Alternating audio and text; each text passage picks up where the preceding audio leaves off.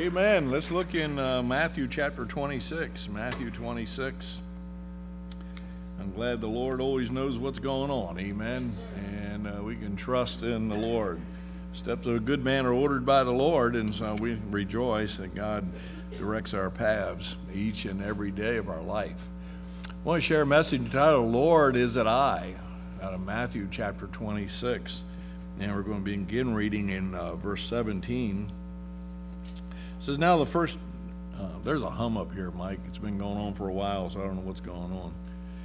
Now the first day of the feast of unleavened bread, the disciples came to Jesus, saying unto him, where wilt thou that we prepare for thee to eat the Passover? And he said, go into the city to such a man, and say unto him, the master saith, my time is at hand. I will keep the Passover at thy house with my disciples. And the disciples did as Jesus had appointed them, and they made ready the Passover. Now when the even was come, he sat down with the 12. And as they did eat, he said, verily I say unto you, that one of you shall betray me. And they were exceeding sorrowful, and began every one of them to say unto him, Lord, is it I? And he answered and said, he that dippeth his hand with me in the dish, the same shall betray me. The Son of Man goeth as it is written of him, but woe unto that man by whom the Son of Man is betrayed. It had been good for that man if he had not been born. Then Judas, which betrayed him, answered and said, Master, is it I? And he said unto him, thou hast said. Let's pray. Father, thank you so much for allowing us to be together this evening. It's always a blessing to gather around the Lord's table and refresh our soul, Lord. Just remembering what the price was that was paid so that we could be saved.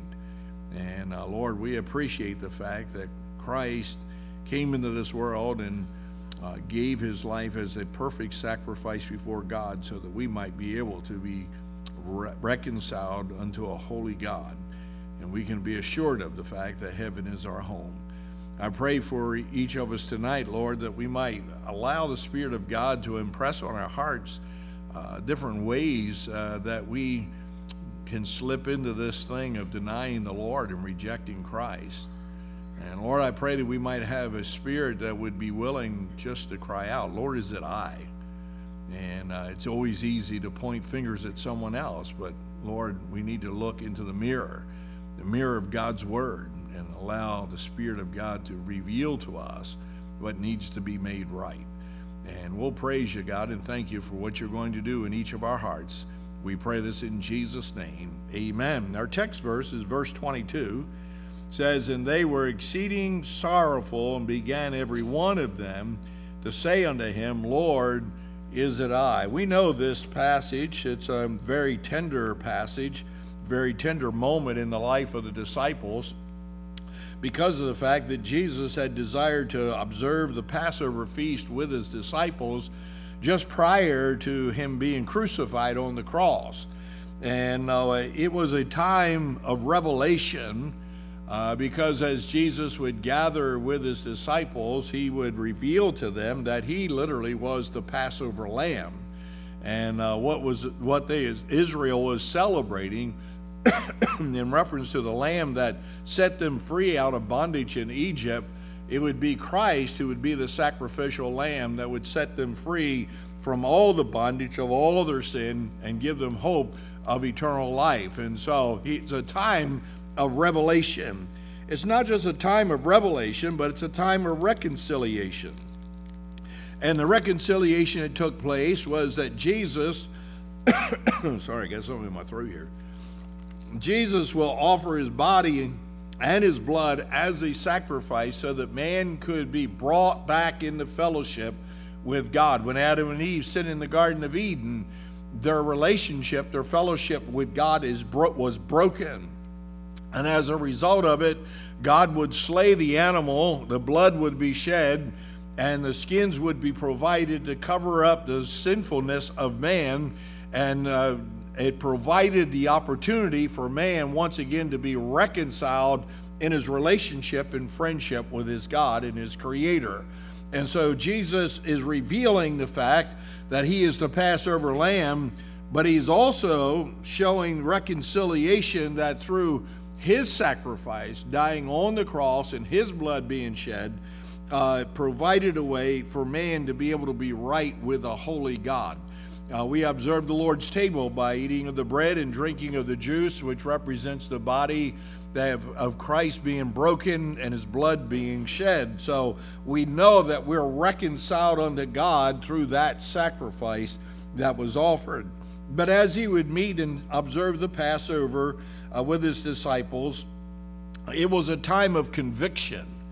And it was a time of conviction because of the fact that Jesus would reveal there would be an act of betrayal. And literally in our text verse, every one of them, all 12 of them said they became exceeding sorrowful and said, Lord, is it I? So the things that Christ is revealing in reference to he being the Passover lamb and the fact that they needed to be reconciled unto God through the sacrifice and offering of his own body brought conviction immediately upon the disciples, and they wondered, am I the one that's going to be betraying the Lord? And so it was a time of conviction also. The disciples were exceeding sorrowful. The interesting thing is Judas Iscariot is just simply intellectually sorrowful. He's just intellectually requesting information. In verse 25, it tells us Judas, which betrayed him, answered and said, Master, is it I? And he said unto him, Thou hast said. Very different response from verse 22. Verse 22 is the disciples being exceedingly sorrowful, being mournful, and being literally emotionally in a state of distress. But when Judas speaks to the Lord, he is just simply wanting to get information. Lord, is it I who is going to betray you? And I think sometimes we have to assess and evaluate our response to Christ. In Mark chapter 14, in verse 19, tells us, says, they began to be sorrowful and to say unto him one by one, is it I? And then it says this, another one said, is it I? So the response of the 11 disciples is completely different than the response of Judas Iscariot. And you're either going to respond to the Lord based on a sorrowful conviction of the Holy Spirit upon your heart in reference to who Christ is, or you're just going to respond to God in an intellectual matter, just wanting to get information. And I think this makes all the difference in the world in reference to what the spirit of the church will be. You know, we have in 2019, it seems like we have everybody wants to be so intellectual, but nobody wants to be spiritual. People want to have all kinds of information, but they don't want to do anything about it. And we wonder why no revival comes. Far too many Christians approach God with simply a request for intellectual information with no stirring of emotion or move of God's Spirit in their heart. Look over in Job. I want to just show you a few verses here. Job 23, in Job chapter 23 in verse 15. So we've talked ourselves out of being emotionally, emotionally disturbed. That might be a good thing, amen. We've talked ourselves out of that because we've had such a push over the years to try to disclaim the reality that experiencing the conviction of God is an emotional experience. And we don't base our decisions and the move of God on our emotions, but the reality is if God shows up, you'll be emotionally moved. And what we have is we have intellectually planned God completely out of the picture. And that's the difference between the 11 disciples and Judas Iscariot. In Job chapter 23, in verse 15, in verse 16, it says, Therefore I am troubled at his presence. When I consider, I am afraid of him, for God maketh my heart soft, and the Almighty toucheth me. And Job is crying out here, and it says, he speaks here, he's acknowledging there was an emotional experience based on the presence of God in his life. And Job chapter 37, in verse 1, there's several chapters, I'm just going to highlight a couple of verses in them. Job 37 in verse 1 says, "At this also my heart trembleth, and is moved out of place." When was the last time your heart trembled at the thought that God was present? When was the last time you were just emotionally shaken because of the reality of what your sin has done to Christ and what Christ has offered of himself for you?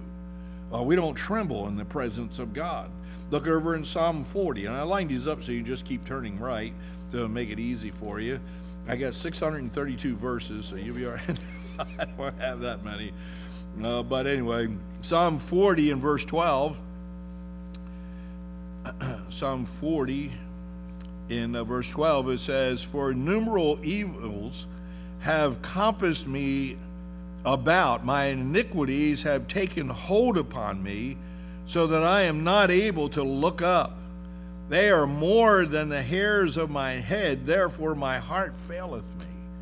He said, I'm so overwhelmed with iniquity that I can't even look up into the heavens. I can't even look unto my God. And I'm afraid we are so distracted in 2019 that it's so cloudy as a Christian that we can't even see through to the heavens. In Psalm 55 in verse 4, says, "My heart is sore pain within me, and the terrors of death are fallen upon me." Just trembling in the sight of God. And I have a whole bunch more of them, but that's all right. You can call them to check with me later. I can give them to you later. But we'll run out of time real fast looking at all of them. I just wanted to highlight some verses in Job and in the Psalms in the response of Job and also David in reference to how their hearts, their emotions were stirred because of the reality of who their God is and what they had done to their God. And the cry rings out through the centuries until you get down to the time when Jesus is with his disciples and he warns them and foretells of the betrayal that is going to take place, and 11 of them are moved emotionally, exceedingly sorrowful to the point is it me? And they're crying out in a way that literally they're saying, please don't let it be me. Is it me who's doing this? Is it I who's going to end up betraying you? They're crying out with the spirit of, God forbid that should be me. But here comes Judas. Give me some information. Is it actually for me? And of course Jesus responds to him, thou hast said. And from that moment on, Judas Iscariot goes out and betrays the Lord. So I want to think of, how do we fall in this trap of, like Judas, of betraying the Lord? And we need to once again cry out with exceeding sorrow and say, Lord, is it I? Be broken by the fact that we discredit God. We ignore the reality of God in our life. And how do we get those things right? First of all, there's 4 points. Depends on how many points I add in. We betray the Lord in our pride. We have to watch out for our pride. Our pride will position us. In our positioning, we'll position ourselves in a way in reference to whom we think we are or what our talents and skills we believe we have. And as our positioning, we end up putting others down. In Mark chapter 9, and you can turn over to Mark chapter 9 and verse 33, says that he came to Capernaum and began being in the house. He asked them, what was it that ye disputed among yourselves by the way? But they held their peace, for by the way they had disputed among themselves who should be the greatest. Oh man, watch out for pride. If you allow your flesh to take control in your life, you'll be so puffed up in pride. The only thing that you want to know is who is the one that's at the top of the totem pole.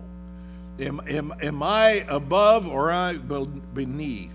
They were arguing over who was the greatest, and he sat down and called the 12 and said unto them, If any man desire to be first, the same shall be last of all and servant of all. So you want to be great in the sight of God.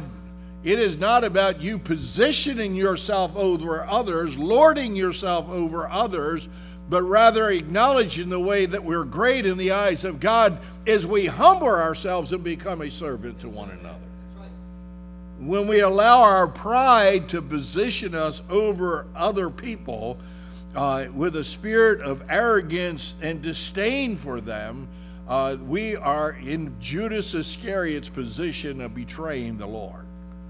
And that's when we need to cry out, Lord, is it I? Am I the one that's being prideful? Am I the one that's out of line here? Am I the one, oh God, I don't want to be the one that's out of line. God, will you convict me or reveal to me how I can get right with you? In our positioning, we allow pride to take control.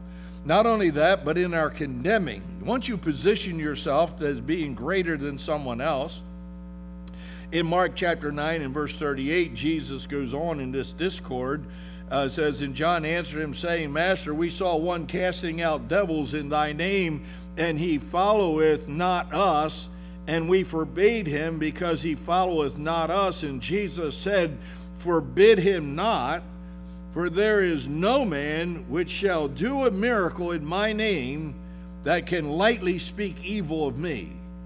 For he that is not against us is on our part. For whosoever shall give you a cup of water to drink in the name by name, because ye belong to Christ, verily I say unto you, he shall not lose his reward.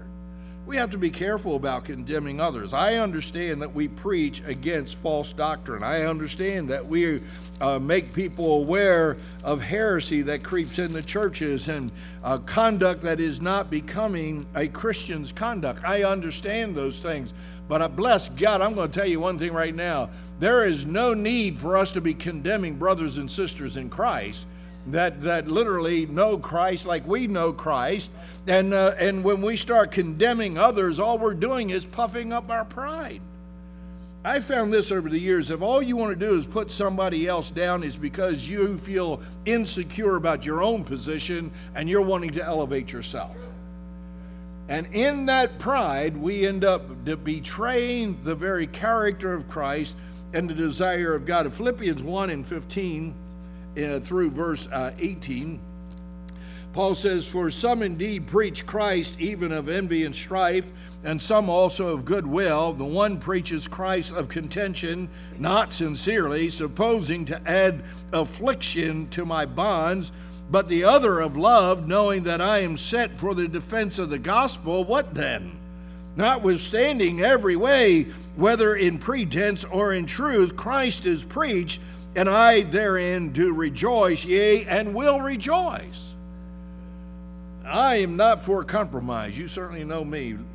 I've been here long enough, you know I'm not for compromise, but I am not for condemning people for unreasonable principles. I am not for condemning people based on our preferences.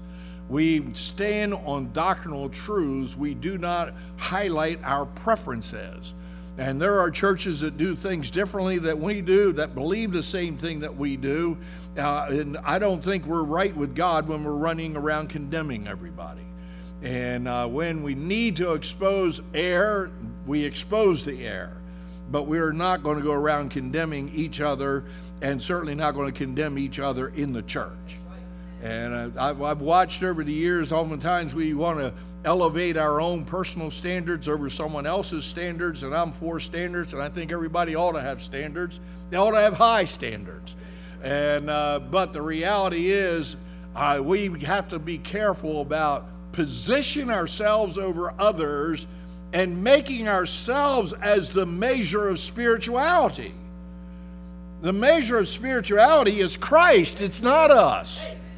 Because the reality is, at very best, all we are is sinners saved by grace. And yet there's people who try to claim that we're not sinners anymore, and because we're saved by grace, you're no longer a sinner. Then stop sinning. You can't stop sinning.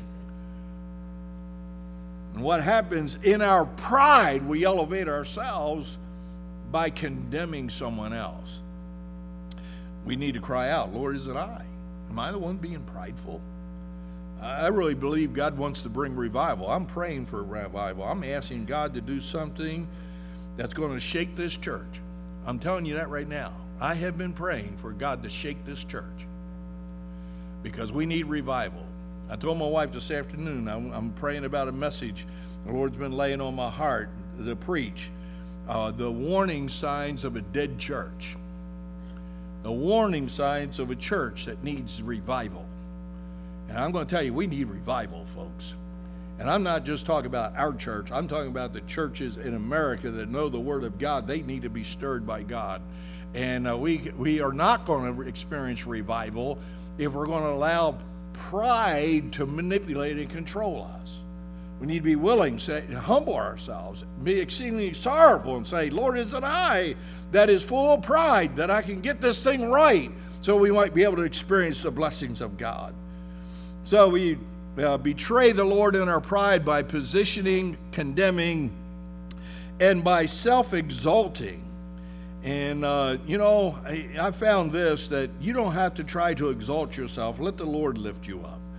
And Romans chapter 12 and verse 10, be kindly affectionate one towards another with brotherly love, in honor, preferring one another. Preferring means putting someone else first. It means letting them have the precedent or have the priority. Preferring one another. We do not puff ourselves up in pride, in self-exaltation. I love preachers. I love listening to preaching and all this, that, and the other. But I've seen so many preachers over the years that all they do is focus on themselves. You got to do this for the preacher, and you got to acknowledge the preacher this way, and you got to do this, and you got to do that. Stop exalting man. We exalt Jesus Christ. Jesus said, if I be lifted up, I'll draw all men to myself. We don't have to exalt man for God to do something in the church. In Philippians chapter 2, in verse 3, says, let nothing be done through strife or vainglory, but in lowliness of mind, let each esteem other better than themselves. Be careful about trying to justify yourself. Job said, if I justify myself, my own mouth shall condemn me. In our pride, we condemn ourselves. And the reality is, when we do that, we fall into position with Judas Iscariot in betraying the Lord. So we betray the Lord in our pride. Number two, we betray the Lord in our opposition. In other words, opposition or opposing His will. You cannot fight against the will of God. Whenever you oppose the will of God, you are literally being puffed up in pride because you think that you know better about your life than what God knows about your life. In Matthew chapter 16, in verse 21, it says, from that time forth, Jesus began to show unto his disciples how he must go to Jerusalem, suffer many things of the elders and chief priests and scribes, and be killed, and be raised the third day. That was the will of God for him. That was the purpose for Christ coming into this world.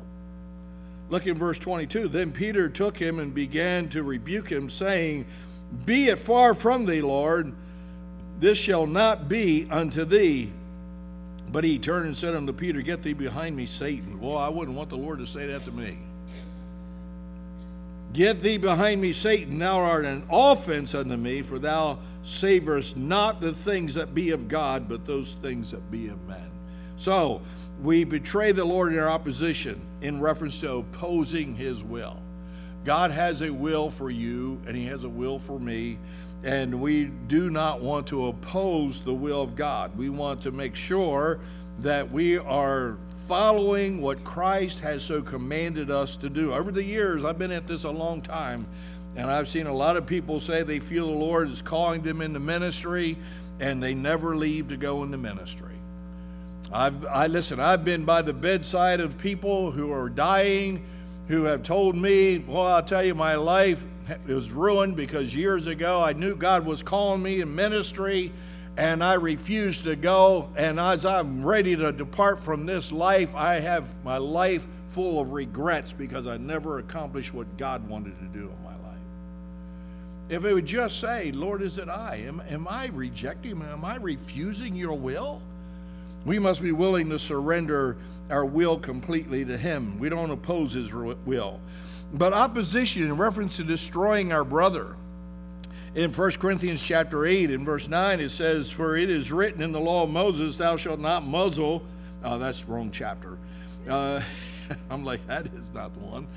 But 1 Corinthians chapter 8, not 1 Corinthians 9, in verse 9 says, but take heed lest by any means this liberty of yours become a stumbling block to them that are weak. For if any man see thee, which has knowledge, sit at meat in an idol's temple, shall not the conscience of him which is weak be emboldened to eat those things which are offered to idols? Paul is simply saying this. See, the problem in the Corinthian church where there was idol worship, there was heathen worship, and they would buy meat that was offered and sacrificed unto the gods of the heathen, and that meat was cheaper than buying other meat, and many would buy that meat and eat it, yet there were those that said, no, we're not supposed to eat anything that's offered unto idols, and they were young in the faith, and they became a stumbling block to those that were weak. So what is he saying? He's saying you need to be the stronger one and realize your actions will cause somebody else to stumble and fall. So withhold yourself. It may not be wrong. It's not going to be effective spiritually in your life at all to eat meat that was offered unto idols, but it will cause someone else to fall.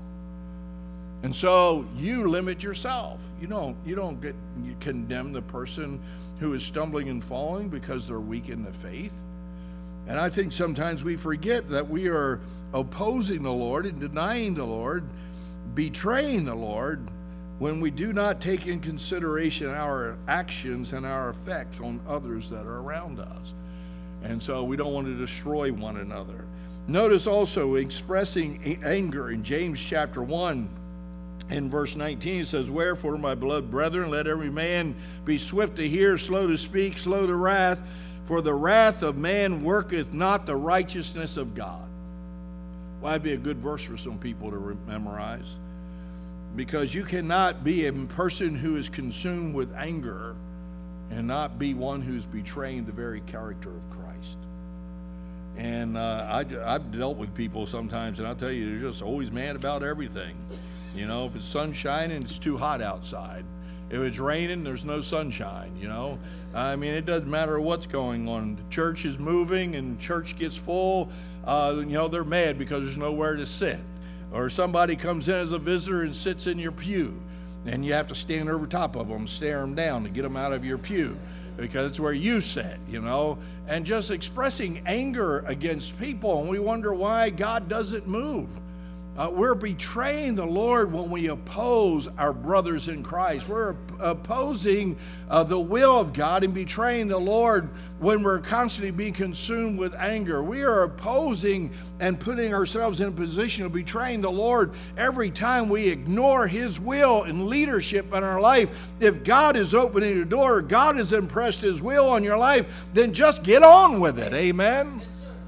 I remember my wife and I got saved. We felt God calling us in the ministry, and I felt the Lord was calling me to preach. And I'll tell you, we went and looked at some colleges. We saw Midwestern, and my pastor was like, you should stay here a while. You're young in the Lord. And different people saying, well, you shouldn't be going out there. You wouldn't make a pastor. She wouldn't make a pastor's wife. They're going on all these things. They said, well, what are you doing? I said, all right, put my truck up for sale. I'm out of here.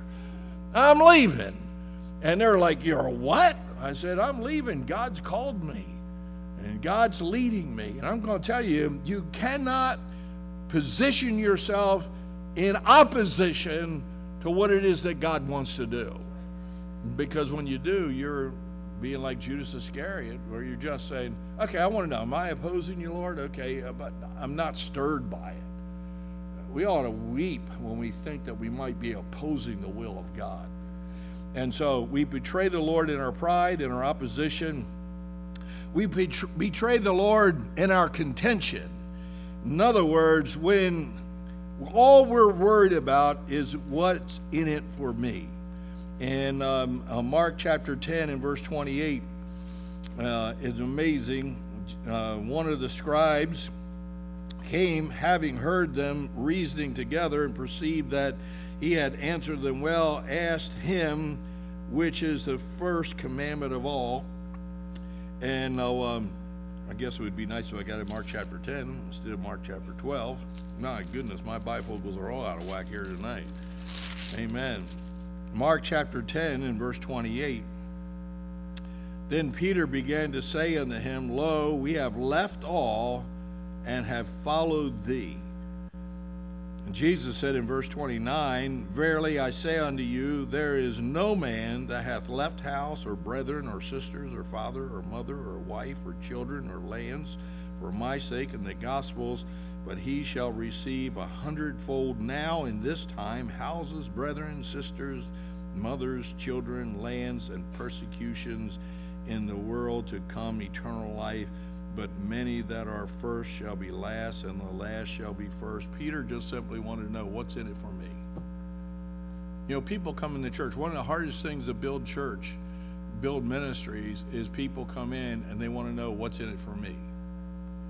They, instead of coming in and saying, what can I do for the Lord? They come in and say, what are you going to do for me? What's in it for me? When we do that, we're betraying the Lord, because it creates contention within the body of Christ. There's contention in the reality of who we are and what we're supposed to try to accomplish. And it's not about what's in it for you. The Lord does not, listen, he does not ignore his children. He provides for us, and he cares for us, and he takes care of us over and over and over again. I don't need to go into this thing thinking about what's in it for me. What am I going to get out of this? You know, back in 1979 when I got saved and I surrendered to go into ministry, I didn't go into ministry thinking, wow, I wonder how much money I'm going to make. I wonder how many things I'll be able to possess and have. No. When we got saved, we just said, Lord, here's our life. Take us, use us. That's all we want. Whatever it is, you'll do. And wherever you want us to go, whatever you want us to accomplish, it is not about what's in it for me. And we have to watch ourselves, because in the world in which we live, everybody is consumed with that thought process. And the church listen, the reason why church is always looking for workers and needing people to fill spots is because there is a spirit of, well, I have this to do. I want this entertainment. I want to be able to experience that. I can't sacrifice. If I do that, it's going to mess my schedule up. It's going to mess my life up. I'm going to have to take days off from work. I'm going to lose money and all this. No, stop. Lord, is it I? I don't want to live with the idea I'm just trying to get whatever's for me. And so, Lord, is it I? Contention that develops. When there's strife between us, James chapter 3 and verse 13 says, Who is a wise man and endued with knowledge among you? Let him show out of a good conversation his works with meekness of wisdom. But if ye have bitter envying and strife in your hearts, glory not, and lie not against the truth. This wisdom descendeth not from above, but is earthly, sensual, devilish. For where envying and strife is, there is confusion and every evil work. See, contention causes us to betray the Lord. And we need to be willing to be convicted about that and just simply cry out to the Lord and say, God, is it I? So that, because if you don't ask the question, you're not going to make a decision about doing something about it. And then we betray the Lord in our unfaithfulness. Notice when we forsake the Lord, we're unfaithful when we forsake the Lord. And I was thinking just before I got up to preach, I was sitting here and I was just kind of reading through my notes and reviewing a few passages, and I was just spanning across the congregation, not conversation. I was just sitting there spending. I slept too much this afternoon, amen. I tell you, I was out today. Anyway, I was sitting there, I was just spanning my eyeballs across the congregation, and I thought, where's so-and-so? Where's so-and-so? Where's so-and-so? Where's so-and-so? Where's so-and-so? Where's so-and-so? Where's so-and-so? And I thought, we're in trouble. We're in trouble because we're forsaking the Lord. And we betray Christ when we forsake our God. Mark chapter 14 in verse 50. Real long, deep theological verse. And they all forsook him and fled. Talking with different pastors about present day ministry, that is the problem. And they all forsook him and fled. We need a spirit of revival that brings us back to the reality that God has called us to salvation and sanctification, and God has called us to gather together to worship him when the doors of the church are open. You say, well, we're the Sunday night crowd. We're here. Yeah, but you understand how many people are not here tonight that have been the Sunday night crowd? See, if you're not willing to say, Lord, is it I? Am I starting to have these feelings I don't need to be in church? Am I starting to have these feelings that I don't need to acknowledge your will in my life? If you won't say that, you won't be convicted by that, you're not going to make any decision about it. So when we forsake the Lord, when we deny the Lord, John chapter 18 and verse 25, Simon Peter stood and warming himself. And they said, therefore, unto him, art thou not thou one of the disciples? And he denied it and said, I am not. And we know the story about Peter. 3 times he denies the Lord. But may I say this, Peter would not have had the opportunity to deny the Lord if he wasn't hanging out with the world's crowd. And the way we betray the Lord in unfaithfulness is when we connect stronger and more deliberate with the unsaved crowd than we do with the Christian crowd. And let me tell you, you cannot escape the effects of the world on your life. And that's why we need each other, and that's why we need the teaching of the Word of God. That's why we need the prayers offered up before the Lord. That's why we need to gather together. In 2019, we should not be diminishing the significance of church worship and church Bible study. We ought to be increasing it. Yes, sir. They all forsook him. Peter denied him.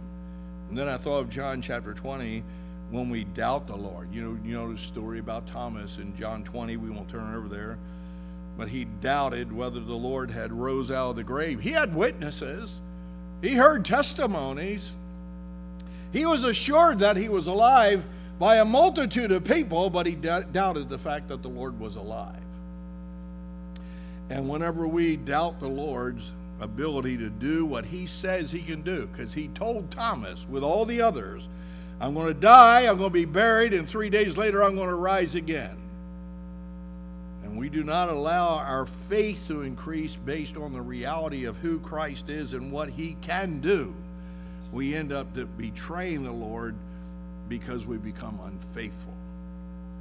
Now, the question is just simply this. There's 2 responses. Lord, is as I, that was based on exceeding sorrowful and emotional distress. Or there was, Master, is it I, based on trying to get information. How will you respond? How will I respond? Will I respond to God based on sorrow that's brought about by the conviction of the Holy Spirit because I am going against who my Savior is? Or am I going to just simply respond about, oh, well, I just need to know some information? Judas Iscariot getting information from Jesus did not change his life. It embraced his rebellious spirit and his denial and rejection and betrayal of Christ to where his life was taken in suicide. But the other disciples who were stirred emotionally, their lives were changed because they had hope and expectation that Christ would rise again. And when they saw him alive, they turned the world upside down for Christ. It makes a difference on how you respond to God. And there must be a tenderness. There must be an emotional response. There needs to be a sorrowing over sin. There needs to be a stirring in our hearts that yearns for a move and a touch from God. And if God doesn't move, we're going to weep and cry out to God until he does. It's not just, oh, well, what do we have to do to have revival? Oh, let's call preacher so-and-so. I mean, everybody likes him. He's popular in the world. We'll have him come. We'll be able to pack the place out. You understand, you can pack this place out and have television cameras in every room in this building to be able to hold everybody here because preacher so-and-so is so famous and not have revival. Because all we're doing is gathering to get intellectual information. And what we need is a stirring from God. Lord, is it I? I've been praying. That's what I've been praying. God, is it me? That's what I've been praying. God, is it me? Because I know this thing, I cannot take the church, take you as your pastor to a relationship with the Lord where I have not been myself. And Jesus is confronting his disciples in reference to the betrayal that was taking place. And I believe God is speaking to us and telling us there's a betrayal going on. There's a betrayal going on. So are we going to say, Lord, oh God, oh Lord, it can't be. What is it, me? Oh God, please don't let it be me. Or are we saying, oh, I wonder if I could talk to so-and-so and find out who it is? Better be careful. Lord, is it I? Let's pray. My Father, I come to you. I thank you. I do thank you for the Spirit of God. I thank you for conviction that comes on our hearts, Lord. We're not talking about anything that is man manipulated or generated. We're talking about an anointing that comes from the throne of God. We're talking about a conviction that cannot be satisfied until we are completely, totally surrendered to you. And so, God, will you send revival? Will you send the Spirit of God upon us? God, will you convict us? Oh, God, just break our heart. That we might truly cry out sincerely, Lord, is it I, that we might be able to do something about it. We might be able to repent. Might be able to turn back to you. We're thankful for the Lord's Supper, which you instituted when this was going on, Lord, reminding the disciples where they can find the answers for truth, life, deliverance. It's through the sacrifice of Christ and Christ alone. Lord, speak to our hearts, move upon us. Send, Lord, that old-time revival upon us. I pray in Jesus' name. Amen. Let's stand. We're going to sing a song.